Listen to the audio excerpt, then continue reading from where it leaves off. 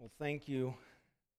We have been praying as leadership on how we can be more involved in our community.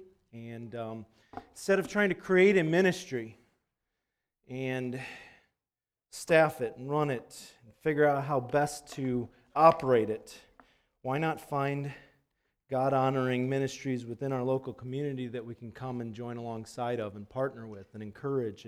And so that's what we're kind of looking at and hoping that there's opportunities for us to join in with Redemption House. What a great ministry. Thank you, Tommy and ladies, for coming this morning. And hope that we can, as a church, encourage one another. So God is in the business of redemption, and we are thankful for that. So if you would, we're going to continue through the book of Mark. I'm going to set a timer on my watch because I could go for multiple hours today, if I can remember how to do it. All right. We are continuing through Mark, and in Mark chapter 5, we are going to look at verses 21 through the end of the chapter, if we get through it. Verse 43. So if you would, let's go ahead and turn there, and if you would open your copy of God's Word, we'll stand and we'll read through it, and then we'll kind of talk through the text. Starting at verse 21. It says, "And when Jesus had crossed again in the boat to the other side, a great crowd gathered about him, and he was beside the sea. Then came one of the rulers of the synagogue, Jairus by name, and seeing him, he fell at his feet and implored him earnestly, saying, my little daughter, is at the point of death. Come and lay your hands on her, so that she may be made well and live. And he went with him. And a great crowd followed him and thronged about him. And there was a woman who had a discharge of blood for 12 years, who had suffered much under many physicians, and had spent all that she had, and was no better, but rather grew worse. She had heard the reports about Jesus, and came up behind him in the crowd, and touched his garments. For she said, if I touch even his garments, I will be made well. And immediately the flow of blood dried up, and she felt in her body that she was healed of her disease. And Jesus, perceiving in himself that power had gone out from him, immediately turned about in the crowd and said, who touched my garments? And his disciples said to him, you see the crowd pressing around you, and yet you say, who touched me? And he looked around to see who had done it. But the woman, knowing what had happened to her, came in fear and trembling, and fell down before him, and told the whole truth. And he said to her, daughter, your faith has made you well. Go in peace and be healed of your disease. While he was still speaking, there came from the ruler's house some who said, your daughter is dead. Why trouble the teacher any further? But overhearing what they said, Jesus said to the ruler of the synagogue, do not fear, only believe. And he allowed no one to follow him except Peter and James and John, the brother of James. They came to the house of the ruler of the synagogue, and Jesus saw a commotion, people weeping and wailing loudly. And when he had entered, he said to them, why are you making a commotion and weeping? The child is not dead, but sleeping. And they laughed at him. But he put them all outside and took the child's father and mother and those who were with him, and went in where the child was. Taking her by the hand, he said to her, Talitha cumi, which means, little girl, I say to you, arise. And immediately the girl got up and began walking, for she was 12 years of age. And they were immediately overcome with amazement. And he strictly charged them that no one should know this, and told them to give her something to eat. Let's pray. Heavenly Father, we thank you. We thank you for your word this morning. Father, we pray that you would just guide us and direct us. Father, would you speak to our hearts this morning that we might know how real and present you are in our lives. Father, would you touch our hearts that we might follow after you? Father, would you convict us where we need conviction? And Father, we just thank you, we rejoice in you, and we ask your blessing in Jesus' precious name. Amen. Please be seated.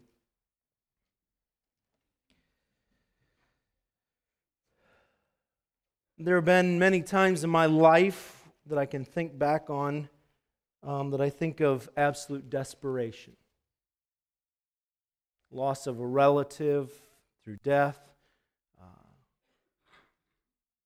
loss of child before birth, all kinds of things. And you think in those moments, and I'm sure if I were to stop and speak to each one of you individually, you would have a story where you can reflect on a time of absolute desperation in your life. And you thought there was no hope, and so you cling to whatever you can grab hold of, and you do whatever you might, and you cry out as much as you can. And as I read through this passage, the first time I read it, I thought, how am I going to preach on this? Awkward. But the more I read this passage, and the more I looked at the context and the original language, it has become one of my favorite passages of Scripture. It is beautiful. We talk about Mark being about a king stooping down to love. And in this, we've kind of walked through the king being anointed and the king coming forth. And Mark's whole purpose is to pronounce Jesus as king. And he has the power over the winds and the waves. And now he's going to show us that he has power over disease and even death. And in this passage, I think we see one of the greatest pictures of the king's compassion. And it is so beautiful. And I want us to walk through this passage step by step this morning. And hopefully we can get through all of it. But if not, we'll have a part B next week. But we want to look at two individuals in this story who are individuals of absolute desperation. So the story starts, and it starts with Jesus having crossed over. And if you remember last week, Travis taught us, he talked about the man from Gennesaret or Gennesaret, the Gadarenes, however your translation says it. But he was the demoniac who had a countless number of demons in him. He was out of his mind, and Jesus casts out the demons, and the man is left in his right mind, and the people come, and they are just baffled, blown away, and they say to Jesus and his companions, "We want you to leave," because they were scared. Absolutely petrified. So Jesus doesn't stay anywhere. He doesn't want to be welcomed, so he gets back in his boat and he travels back across the sea. And we have in this story, first of all, what I would say is an invocation, okay, a calling, a request. And it's of a man, a picture here of a man who is in absolute desperation, brokenness, okay? So it says, when Jesus had crossed again in the boat to the other side, a great crowd gathered about him, and he was beside the sea. Verse 22, then came one of the rulers of the synagogues, Jairus, however you want to pronounce it, by name, and seeing him, he fell at his feet and implored him earnestly, saying, my little daughter is at the point of death. Come and lay your hands on her so that she may be made well and live. Can you imagine? You know, some of us have children, and as we reflect on our children, my daughter is going to be, 12 this year? Perfect timing. And I think about her, and I think if she was at death's bed, what desperation and what measures I would be willing to take to go through that. And that's the reality here. I want us to see a couple of things about Jairus. His name means enlightened by Jehovah, and he is about to be enlightened in an incredible way. But notice, first of all, it tells us his position. He was a ruler of the synagogue. A ruler of the synagogue. That means that he wasn't a rabbi or priest. He was probably a keeper of the synagogue. He would open the doors for people, who would arrange the speakers. He would be in charge of maintaining the place. He'd be a well-known individual. He was probably a man of means. He was probably well-respected in society, but also because of this very nature of his position and what is going on with Jesus, I want you to understand the opposition. He would have been essentially on the opposite side, because if you remember, we can go back just a couple of chapters, these people from Capernaum even, and a man was healed with a shriveled hand in the synagogue, in this very same synagogue, and Jairus probably watched it. But if you remember, they leave there, the Pharisees, the leaders of the synagogue, and they say in their minds, how are we going to destroy this Jesus? Okay? That's the side he's associated with. He may not be feeling the same way, but he's associated. He's in opposition. He's on the opposite side. He's at odds. He may have been part of a delegation. It's not necessarily in Mark, but in the other gospel accounts, it's the same, probably the same synagogue. He was probably with the delegation that went to Jesus and said, hey, we have this centurion whose servant is sick and dying. Would you come and heal him? So Jairus probably saw many miracles performed by Jesus himself. The man with the shriveled hand, maybe the centurion's servant. There's all kinds of things. But you can imagine the desperation. And at the same time, he's got all of this going for him. He's heard of Jesus. He's probably like, okay, I've got one more shot. And what's fascinating is the way he goes about, the actions in this text. Okay, I want you to see him. It says, as soon as Jesus came, immediately one of the rulers of the synagogue come, and it says, and seeing him. And I want you to understand something. I'm going to get into a little bit of Greek here because it's so essential. The Greek there literally is a verb tense, which means that he had been looking, he had been waiting for Jesus to come. He knew Jesus had gone over the other side. And can you imagine the heart and the stress of Jairus as he's like, Jesus is probably the only one who's going to heal my daughter. She's dying. She's probably got a few moments left.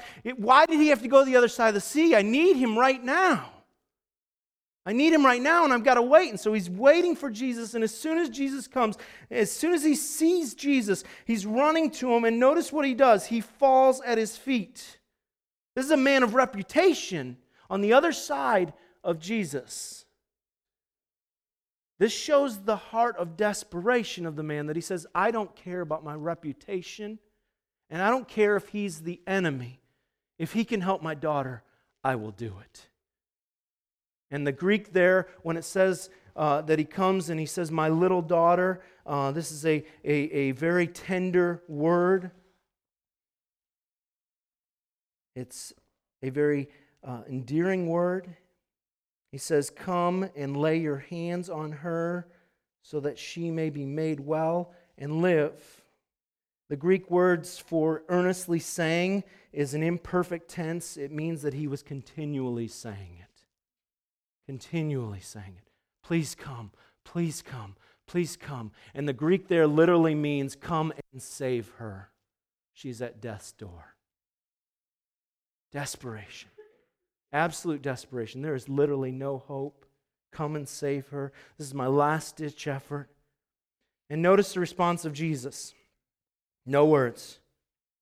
And he went with him.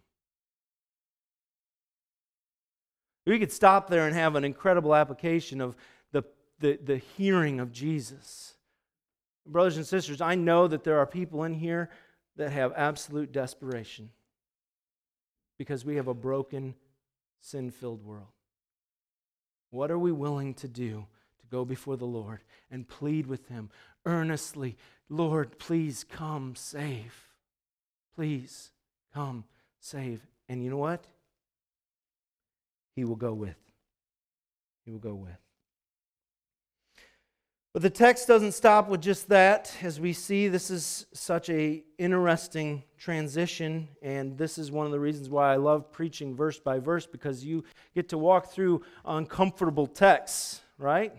For a man to walk through this text is a little uncomfortable, but the more I looked at it, the more sweet it is. And I want you to understand the context of this text, because there is an interruption that is about to happen that is one of the most sweet interruptions, because we look at this and you can imagine Jairus saying, let's go, let's go, let's go. And immediately they face obstacles, because the text tells us that the crowd thronged about them. And the word there, thronged, means that it was like an olive press. They were pressing against one another. And there was, if you've ever been to a large event where there's thousands of people and you try to get to the front of the line and how you're squeezing and trying to weave through people, imagine that. That's the picture here, that there are people so pressed tight and Jesus is trying to get through, and Jairus is like, we got to get to my daughter, we got to go, we got to go. And then in the midst of this interruption happens. And if you notice the interruption, something that is very fascinating is the woman never interrupts Jesus. Jesus interrupts the whole thing. Because for Jesus, there is never an interruption. The woman was always a part of his schedule and his plan of events. There's a pause.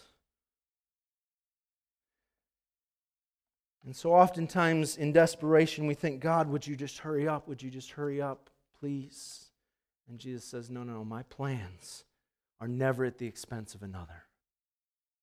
But they always work all together. But I want us to look at this woman. So it says to us, a great crowd followed him and thronged about him, and there was a woman who had a discharge of blood for 12 years and who had suffered under many physicians and had spent all she had, and she was no better, but rather grew worse. You have to see the context. I want you to see, first of all, her suffering. 12 years. That's not a short time. 12 years. I mentioned to my wife, I don't know that there's anything special about it, but I think it's fascinating that the woman had suffered for 12 years and the daughter that Jesus was about to heal was 12 years of age. What if this woman started her suffering with this issue of blood at the same time this child was born, so that God could work together for this one moment of history, an incredible miracle. But I want you to consider her suffering. She must have been anemic from all the blood loss. If you ever have any major blood loss, you get anemic, you get tired, you get worn out. Constant blood loss. In fact, later on in the text, we'll find that the blood flow was considered a fountain, a spring that just kept flowing. I don't know how this works, that she would stay alive with all the blood loss, but she must have always felt drained and tired. Can you imagine waking up every morning and feeling drained and exhausted for 12 years? That's suffering. The other day, yesterday, I was running out to my truck. I guess it was Friday. And I, like a klutz, tripped, fell across the stones, and I cut my hands all up. I'm getting old. I told my wife, I said, can you imagine how many broken hips I'm going to have when I get to be old? I thought that hurt, and my daughter is laughing at me because she thought it was hilarious watching her father go plummeting. But, I'm thinking that hurts, and then I think through 12 years, suffering, exhaustion, pain. Brothers and sisters, you've got to get the context of this in order, and that's just a small glimpse of this. Notice the struggle. It says that under many physicians, she's trying to find a fix. I want you to understand what the Talmud, which was the writings of the Pharisees and the Sadducees, the teachers of the law, what they would have written. This is the treatment that would have been prescribed for this blood flow. In the Talmud it says, take of the gum of Alexandria, the weight of zuzi, a fractional silver coin, of alm, of the same, of crocus the same, let them be bruised, let them smash together, and given in wine to the woman that has an issue of blood. If this does not benefit, take of Persia some onions, 3 pints, boil them in wine, and give them to her to drink, and say, arise from thy flux. Sounds like a fun one, right? If this doesn't cure her, set her in place where two roads meet, put her right there, and let her hold a cup of wine in her right hand, and let someone come behind her and scare her and say, arise from thy flux. But if that does not work, take a handful of cumin, a handful of crocus, and a handful of fenugreek, which is another kind of fennel. Let these be boiled in wine and give them to her to drink and say, arise from thy flux. If those don't work, other doses, over 10 in number, are prescribed. Among them is this: let them dig 7 ditches in which you let them burn some cuttings of vines not yet 4 years old. Let her take in her hand a cup of wine, and let them lead her away from this ditch and make her sit down over that one, and then let her remove from that one and make her sit down over another, saying to her each time, arise from thy flux. Can you imagine the expense and all the wine and the things that they would have to go through? In fact, the text tells us that she had gone through many physicians. She had not gotten any better, but she had gotten worse, and she had lost her savings, financially in ruin. Her condition was worse than the beginning. So she suffered for 12 years physically. She struggled with all the efforts to find a fix. But it's not just the suffering and the struggle, but there's also the shame. If only the suffering and the struggle was bad enough, you have the shame, the absolute humiliation of having to go before every doctor and talk about this, and having to go before, go through all these prescribed things, and having to do all these things for 12 years, utter humiliation, to never have a cure, to constantly be faced with this. But she was also declared unclean for 12 years. Leviticus tells us very specifically, I'm not going to read through it, but there's a number of things, but in Leviticus chapter 15, you can find some fascinating, and my wife and I were talking about this, and she's like, why would God do that? For 12 years, anyone she would have touched would have been declared unclean. Any clothes she would have worn would have had to have been sanctified and cleansed each and every day for 12 years. Any bed that she laid in had to be cleansed, the sheets taken up and washed every single day. Any furniture she sat on would have been declared unclean. Anything she would have done. Her husband most likely would have had every legal right to divorce her and walk away if she was married. Her children could not be around her. Her parents could not be near her. She was never permitted to go into the synagogue or the temple, because she was unclean for 12 years. Unclean for 12 years. That means that she could have had zero human contact for 12 years. No hug, nothing. Not even a handshake. 12 years. Can you imagine the heartbreak and the desperation of this woman?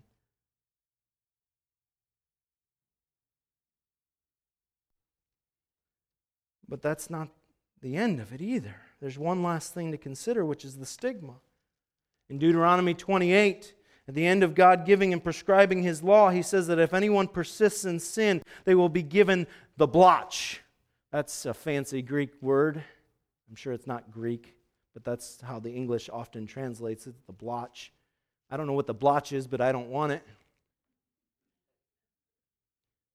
But the reality is, the stigma would be this.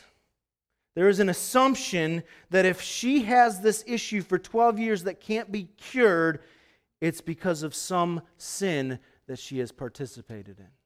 And most likely it would have been viewed as immorality. So for 12 years she would have also walked around and probably be seen as an immoral person. I mean, this is the very common thing of that day. I mean, when Jesus heals a blind man who had been born blind, the disciples and all those around say, who sinned, this man or his parents, that this man was born blind? And Jesus says, neither. But that's the mentality, that if there is somebody that has some sort of infirmity like this, it's probably because of some sin in their life because of Deuteronomy. So not only did this woman suffer physically, she suffered financially, she suffered the whole humiliation of all of this, and the lack of physical contact, and the aloneness and all of these things, but also she would have been viewed by most people as they saw her as this immoral woman. Can you imagine the utter desperation of this woman? This whole picture of a woman that was most certainly desperate and worn out from all the hardships of her life. I think of all the times in my life where I am just bogged down with despair, and I just want it fixed, and the toll it takes on me physically, emotionally, mentally. This woman was all alone, no finances, no family, no friends, no future. A constant hemorrhage, both literally and figuratively. And this is the picture of humanity today. A constant hemorrhage that cannot be cured. And we will try everything and anything to fix it. She needed something different. She had gotten to the end of her rope. She had tried all these physicians. She had tried all of her finances to fix it, and she needed something else. And she hears in verse 27, her last resort, it says that she heard the reports about Jesus. Praise the Lord. She heard the reports about Jesus. Please take note. Jesus is more than willing to be your last resort. He's willing to be your last resort. He's willing to wait while you have tried everything and nothing else works. He's willing to wait until the illusion of all your strength and all your help and all your finances and all your wisdom, until all those things have proved futile, and He is willing to wait till you come to Him. Because it will not work if we have this illusion of our own strength, and we will not fully trust Him until all of that is gone. And then we can come to Him. What a beautiful thing. And He is willing to wait for that because He knows of the deep, abiding relationship we will have when we do. But I want us to see, so this woman in absolute desperation, you have a man in absolute desperation. What are they willing to do? She's willing to risk everything. The only thing she has left. Consider the risk of what she's doing, right? You've got a crowd that's pressing against one another, right? She's willing to go in and try and steal a blessing. You know what that means? She's going to be willing to go and contaminate every single person with this uncleanness to go touch Jesus, to touch His clothes. So she's willing to press into the crowd, infecting them all. She's not only that, but she's also willing to touch a rabbi and make him unclean. Can you imagine if she would have gotten caught? And what are the results? And this is where the passage is so beautiful. Where she said, and again, the language here is very similar to Jairus, which I think is very symptomatic of desperation.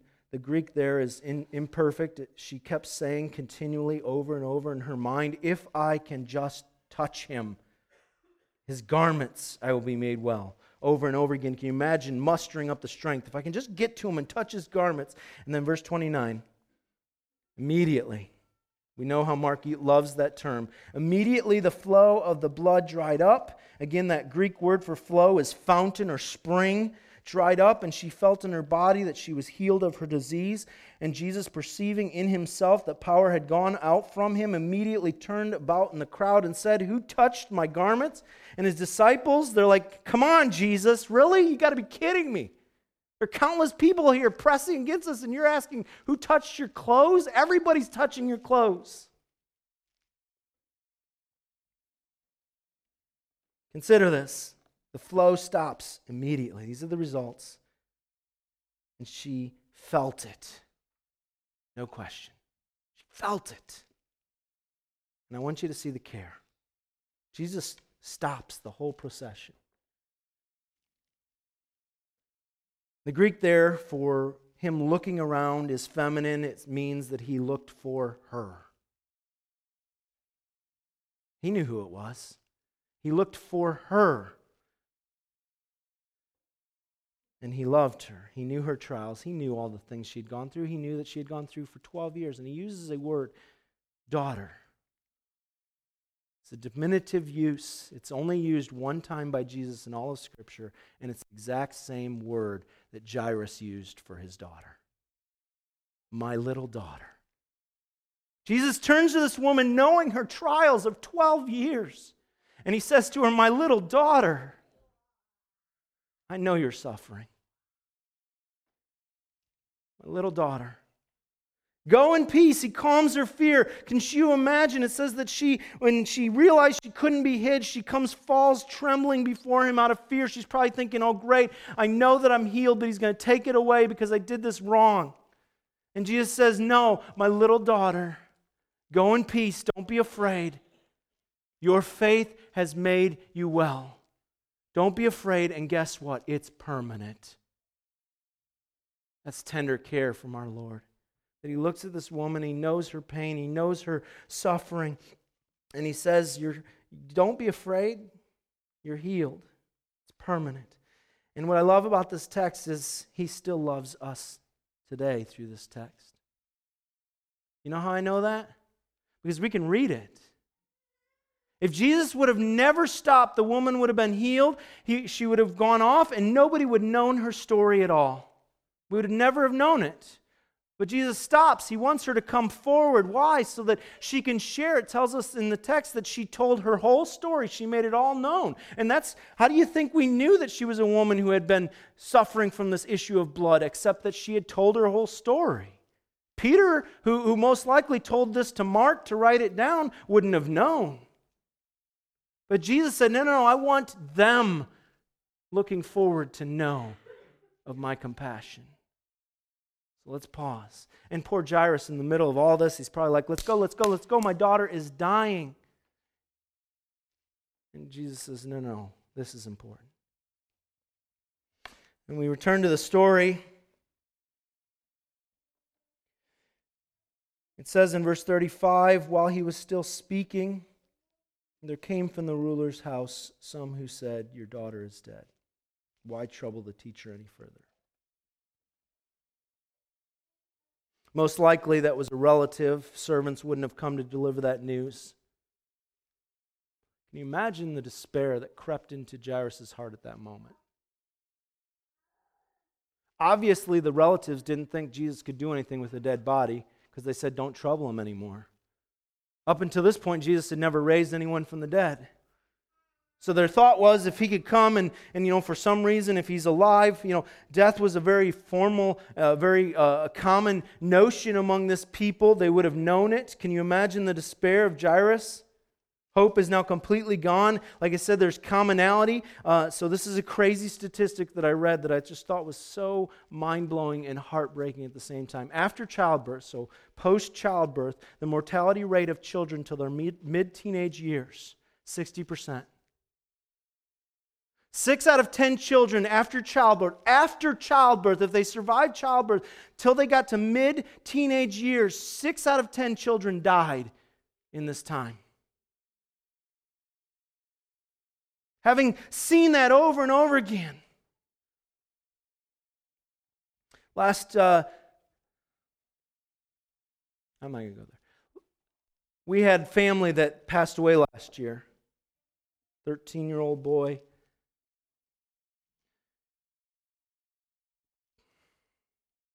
My children are familiar with death.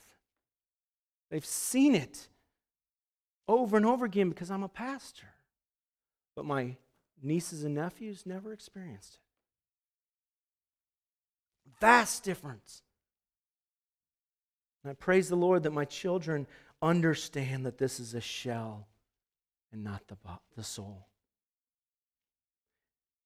And so I think through the unbelievable despair of Jairus in this moment, and Jairus had to have looked at Jesus in the midst of this, and Jesus overhearing it says in verse 36, but overhearing what they said, Jesus says to the ruler of the synagogue, do not fear, only believe. This is all we have in those moments of despair is the word of the Lord, and let me tell you what a good word it is. Jesus gives him 2 commands. He says, stop being afraid. Keep believing. In this life, when we have so much to cause us despair and so much to cause us troubles, so much to cause us heartaches, so many things that go on in our lives, Jesus turns to us and he says the exact same words that he says to Jairus. Keep believing. Stop being afraid. And then the journey. Can you imagine that journey? A slow walk. Is it not an ultimate picture of life here on earth, that this journey, which is not the end, but it's to the destination that we go, but along the way, can you imagine the heart and the trial of faith that Jairus would have had, walking there thinking, I don't know if my daughter's really going to be okay. But the test of faith, to walk through that and to say, I'm gonna follow what the Lord says. This is all we need to walk through the valley of the shadow of death. Jesus turns and he says, she's only sleeping. Oh, that we might remember the death of our loved ones, that they are only sleeping and one day they will rise again. I can about guarantee that every one of us has been touched by death in some way, shape, or form. And if we would but realize that they are only sleeping if they have been touched by Jesus. And one day they will rise again. I did a double infant graveside service a number of years ago. Hard. And we talk about why God would allow these things. But those who have been touched by Jesus will one day rise again. Don't stop believing. I'm not going to break into Journey, for those of you who know that. But can you imagine the test of faith, the rest of the trip? We don't know what's going on, the details. Was Jesus encouraging him the whole way there? But they get there. Imagine Jairus probably thinking in his mind as his faith is wavering, what's the point? Because he knows finality. He doesn't get it. He's never seen it. Jesus hasn't revived anyone. And they get there and there's this huge commotion. You have to understand that in Israel, they would have had professional mourners. They would have had people that would have been paid to come, and that's the announcement when you hear wailing, and oftentimes, in fact, I think Luke tells us that there were flutes there. Whenever you had that, you would know in the community that somebody had passed away. And Jesus comes to him, he says, "What are you guys making this loud commotion about? She's only dead." And they laughed at him and they mocked him. How quickly their wailing turns to mockery. And Jesus casts them out and he says, only the father and mother and those three, Peter, James, and John. I don't have time to dive into why Peter, James, and John. I don't know for sure, but I have some thoughts on that. But he takes them in, just a select few. He casts out the rest. He walks in, and you have the second most tender moment in this passage. It says in verse 41, Jesus taking her by the hand, he says to her, "Talitha cumi," which means, "Little girl, I say to you, arise." It literally means, "Little lamb, arise." Little lamb, arise. She gets up. The text tells us, immediately the girl got up and began walking, for she was 12 years of age, and they were immediately overcome with amazement. Do you think he used the word immediately a little too much? The Greek there probably translated they were freaked out. Overcome with amazement. They had never seen this, and he strictly charges them that no one should know this and told them to give her something to eat. In other words, Jesus looks at everyone and says, "Hey, we don't need to make a spectacle of this. This is family time." She's been, if we make it known that this little girl had been healed and raised from the dead, everybody's going to want to ask questions and see her and touch her and make a spectacle of it. This is family time. We don't need to subject her to that. Give her something to eat.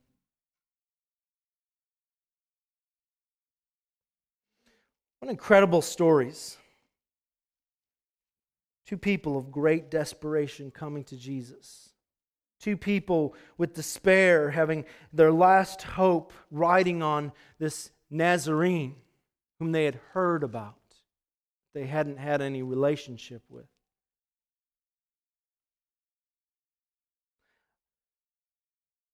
I'd like to give you two specific thoughts to take away from this. And I already mentioned one of them. Jesus is waiting for us to come to him in desperation.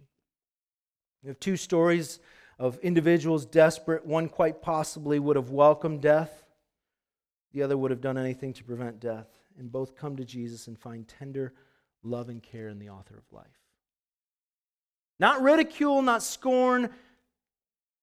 This unclean woman who touched Jesus' clothes, which if she would have been unclean, he would have had to cleanse them and wash them and purify them, and he would have been declared unclean for an entire day. And Jesus doesn't look at her and says, "Why did you touch me?" He says, "Woman, little daughter, you've been made whole."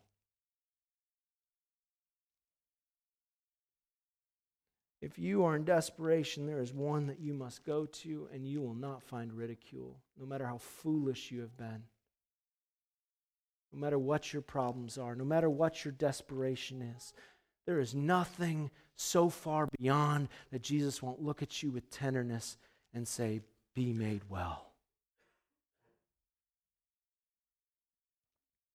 Whatever your bondage is, whatever is holding you back, He is waiting for you. Whatever you're trying to do in your own strength, whatever you're wading through to figure it out, because you've got the problem solution, you've got the means and the effort and the strength to do it. Whatever it is, cast it off. He is waiting for you. Are you in trouble, despair, alone, or broken beyond repair?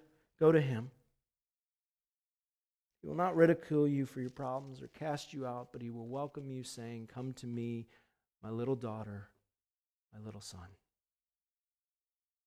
What a beautiful picture.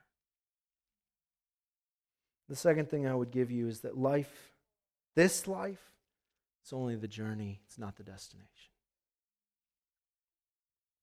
In difficulty, we grab to and cling to the word of the Lord. Stop being afraid. Keep believing. And I'd ask the question, has He touched you? Because all whom He has touched, when Jesus touches a dead body, He does not become unclean. That dead body ain't dead no more. And that's the reality of the Spirit as well, that when Jesus touches a soul, it becomes sanctified. And you will rise again. But only those who have come to Jesus, only those who have recognized that this man was not just simply a man, but He was the King of Kings and Lord of Lords. He came to earth to walk a perfect and holy life, that by His life, He could make a sacrifice perfect and holy for those who could never do it on their own. And that He would offer His life on a cross, and He would die in place of all who would believe in Him. And all who would believe in Him would be touched by Him and will one day be raised from the dead. He tenderly calls. We can remind ourselves in the darkness and the trials of this journey, Jesus awaits with arms extended, rising up. Paul told us in 1 Thessalonians chapter 4, he says, "Brothers, I want you to understand that we do not mourn like the rest of the world mourns. That when those pass on, that we love, that we care for, when they die, we do not mourn as the rest of the world mourns, because we know that one day Jesus will come again and those who are dead in Christ will rise up again." When we bury our loved ones, how it would impact us if we would know, but it's just going to be a few years till we will see them again. Martin Luther, incredible member of history, after he had stirred up a revival among the church, his 14-year-old daughter got sick and died. And there's an incredible story, you should read sometime if you can find it, about what happened at her deathbed, where he cried out to the Lord and he said, "Lord, why am I not so grateful in this moment for this child that you gave me for so long? My heart breaks, but I know that she will be with you." But what was amazing about the story is when Martin Luther went to the funeral, they put the child in the casket. It's not a casket like we have where it's got a hinge that closes, but they put the lid on it and they nail it down. And Martin Luther, as the carpenter began to nail it down, cried out, "Hammer away! Because on doomsday she will rise again from the dead." You can hammer away all you want this life. When Jesus comes back, those in Christ will rise again. Jesus is waiting for us to come to Him in desperation. And if you're here today and you've got desperation, why wait any longer? Why delay what God has for you any longer? If you are suffering in despair because of darkness clouding your life, I'm not going to sit here and tell you that Jesus makes life filled with roses and joy all the time. But the reality is that the joy of the Holy Spirit allows us to walk through the difficulties of life in a way that surpasses all understanding. And if today you sit here and you say, I do not know this Jesus because He has not touched my life, why delay? One day He is coming back again, and those in Christ will rise again from the grave. But only those in Christ.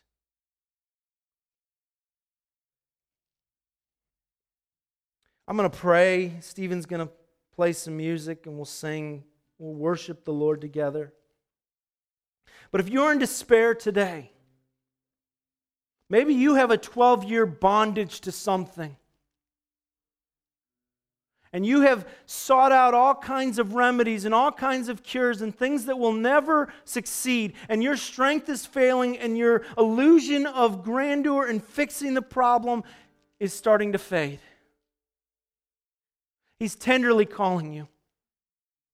Let us as a church family come alongside you and pray with you and bless you and encourage you and lift you up, and let us speak words of tenderness to one another that Jesus might tenderly speak to us. Arise, my little lambs. Arise. Let's pray. Dear Heavenly Father, we thank you.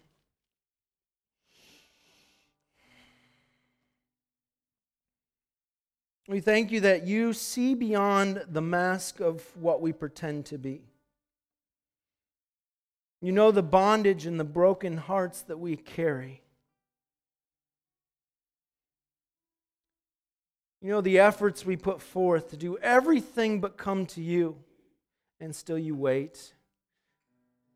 And Father, I thank you that when we finally give up and come to you, you don't ridicule us for taking so long.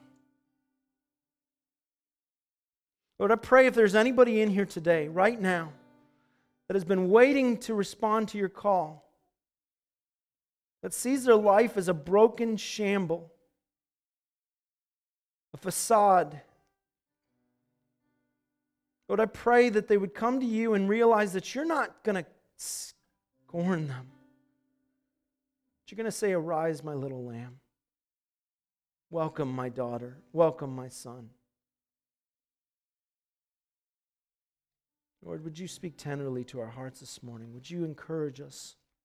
And would you remind us to not be afraid, to keep believing that you are able. We love you. We thank you. We pray in Jesus' name. Amen.